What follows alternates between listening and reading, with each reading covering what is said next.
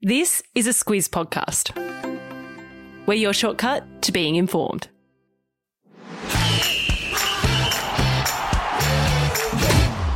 Good morning, this is Sport Today, your weekday sports news podcast that puts you ahead of the game. I'm Sam Ferris.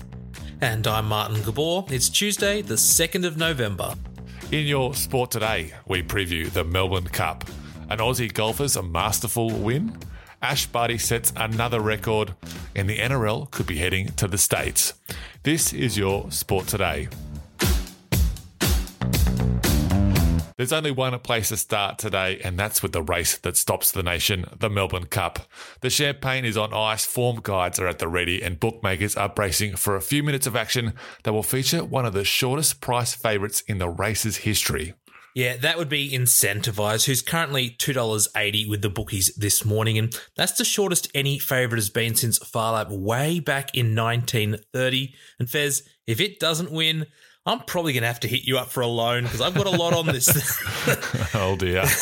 This is one of the biggest days on the sporting calendar, and here's what you need to know for the big race. The Melbourne Cup was first held back in 1861. It's held in Flemington, goes for 3,200 metres and runs for just over 3 minutes. There are 24 horses in this year's field. Most of them are local, but there are a couple from overseas. And one of those trained overseas is Twilight Payment, who won the race last year and is one of the favourites again in 2021. It's one of the favourites, Gabs, but why is Incentivise so short? Well, it has won 9 races in a row, including last month's Caulfield Cup, although that could be a curse because only 11 horses have done the Caulfield Melbourne Cup double, and the last one to do it was Ethereal, and that was 20 years ago.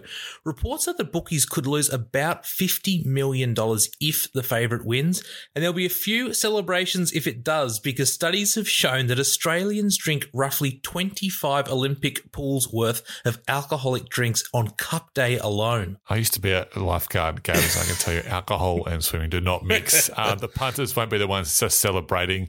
The winning connections get $4.4 million if their horse gets up. And as you said, it's a huge day of racing. There are meets in Sydney, Brisbane, Adelaide and Perth. That's just to name a few. There are 10 races at Flemington, with the first one starting at 10:45 this morning. The Melbourne Cup is race number 7 and it starts at 3 p.m. You can watch it on Network 10. Those who follow golf will know the new season is more than a month in, and we've already got our first Aussie winner. Lucas Herbert won the Bermuda Championship yesterday on the PGA Tour, and it comes with some pretty big prizes. Yeah, and you're not just talking about the $1.5 million that Herbert won either. So Herbert, he's from Bendigo, but yesterday he was all the way in Bermuda, winning his first PGA title by just one shot at the age of 25. He won his second European Tour tournament this year, so he's now the first Aussie since Adam Scott, who did this in 2008, to win both a PGA title and a European title in the same year.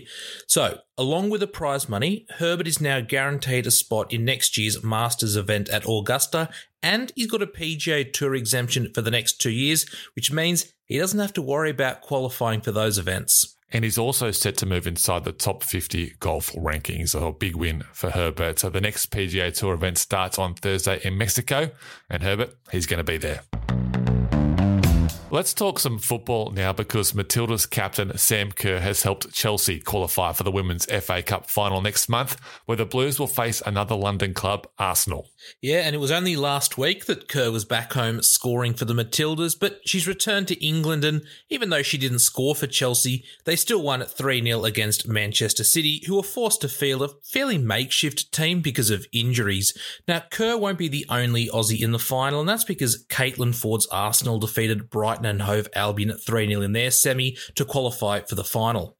Fellow Matildas Lydia Williams and Steph Catley, they also play for Arsenal, but neither of them got on the field for this game. Yep, so it's going to be Chelsea against Arsenal in the final, and that's going to be on December 5. That's a rematch of the 2018 final, which Chelsea won 3-1.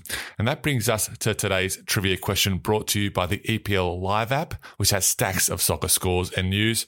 Which club won last season's Women's FA Cup final? Got a clue for us, Gabs? Yeah, pretty simple one. They're one of the 4 teams to have played in this year's semi-finals. Find out the answer at the end of the show. Ash Barty is done competing on the court this year, but that hasn't stopped her collecting more records.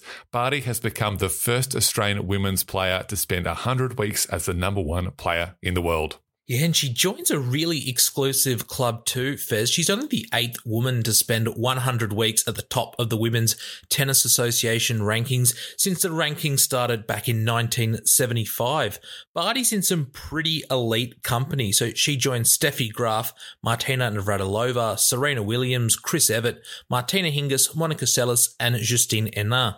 Barty, she won 5 titles this year, one of them, of course, being her first Wimbledon major. And as you said, she won't compete again until next year, and that's so she can rest and get ready for the Australian Open.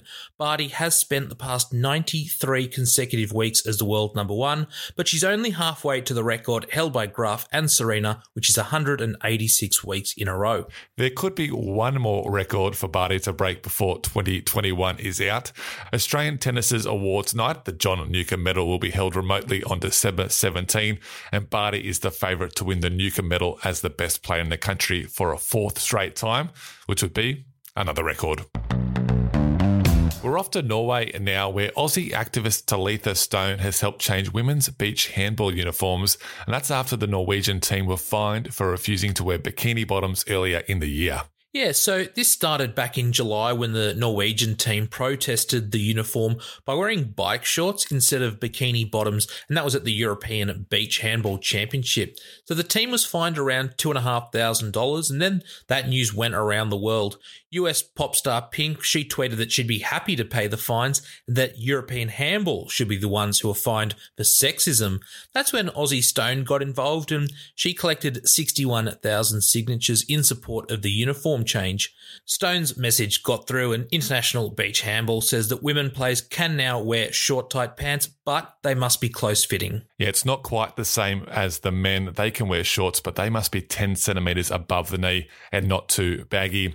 I'll put a link in the episode notes to the full story and the new uniforms. Let's go to the US, sorta, because that's where NRL clubs Manly and South Sydney want to take a game in 2023, and I reckon they'll have some star power behind them. Yeah, some Hollywood star power, Fez. This could be Gladiator taking on Wolverine. And geez, that would get the fans through the gate. So before COVID hit, plans were reportedly well advanced between Manly and South Sydney about playing a premiership game in the US, which would be the first NRL game played outside of Australia and New Zealand. But then COVID came along and everything was put on ice. But now it's back on the table, and the NRL are backing the move, given the commercial opportunities available in the States. And to help promote it, the clubs are thinking big. We're talking Russell Crowe, he's the owner of the Rabbitohs. Then you got Hugh Jackman, who's a big Manly fan. Who are you taking in that one, Gabs, Wolverine or Gladiator? Maximus all the way. I'm going Wolverine with the claws. Anyway, there's lots of boxes to tick in terms of vaccination and travel bubbles and all that stuff. So stay tuned for more details on this one.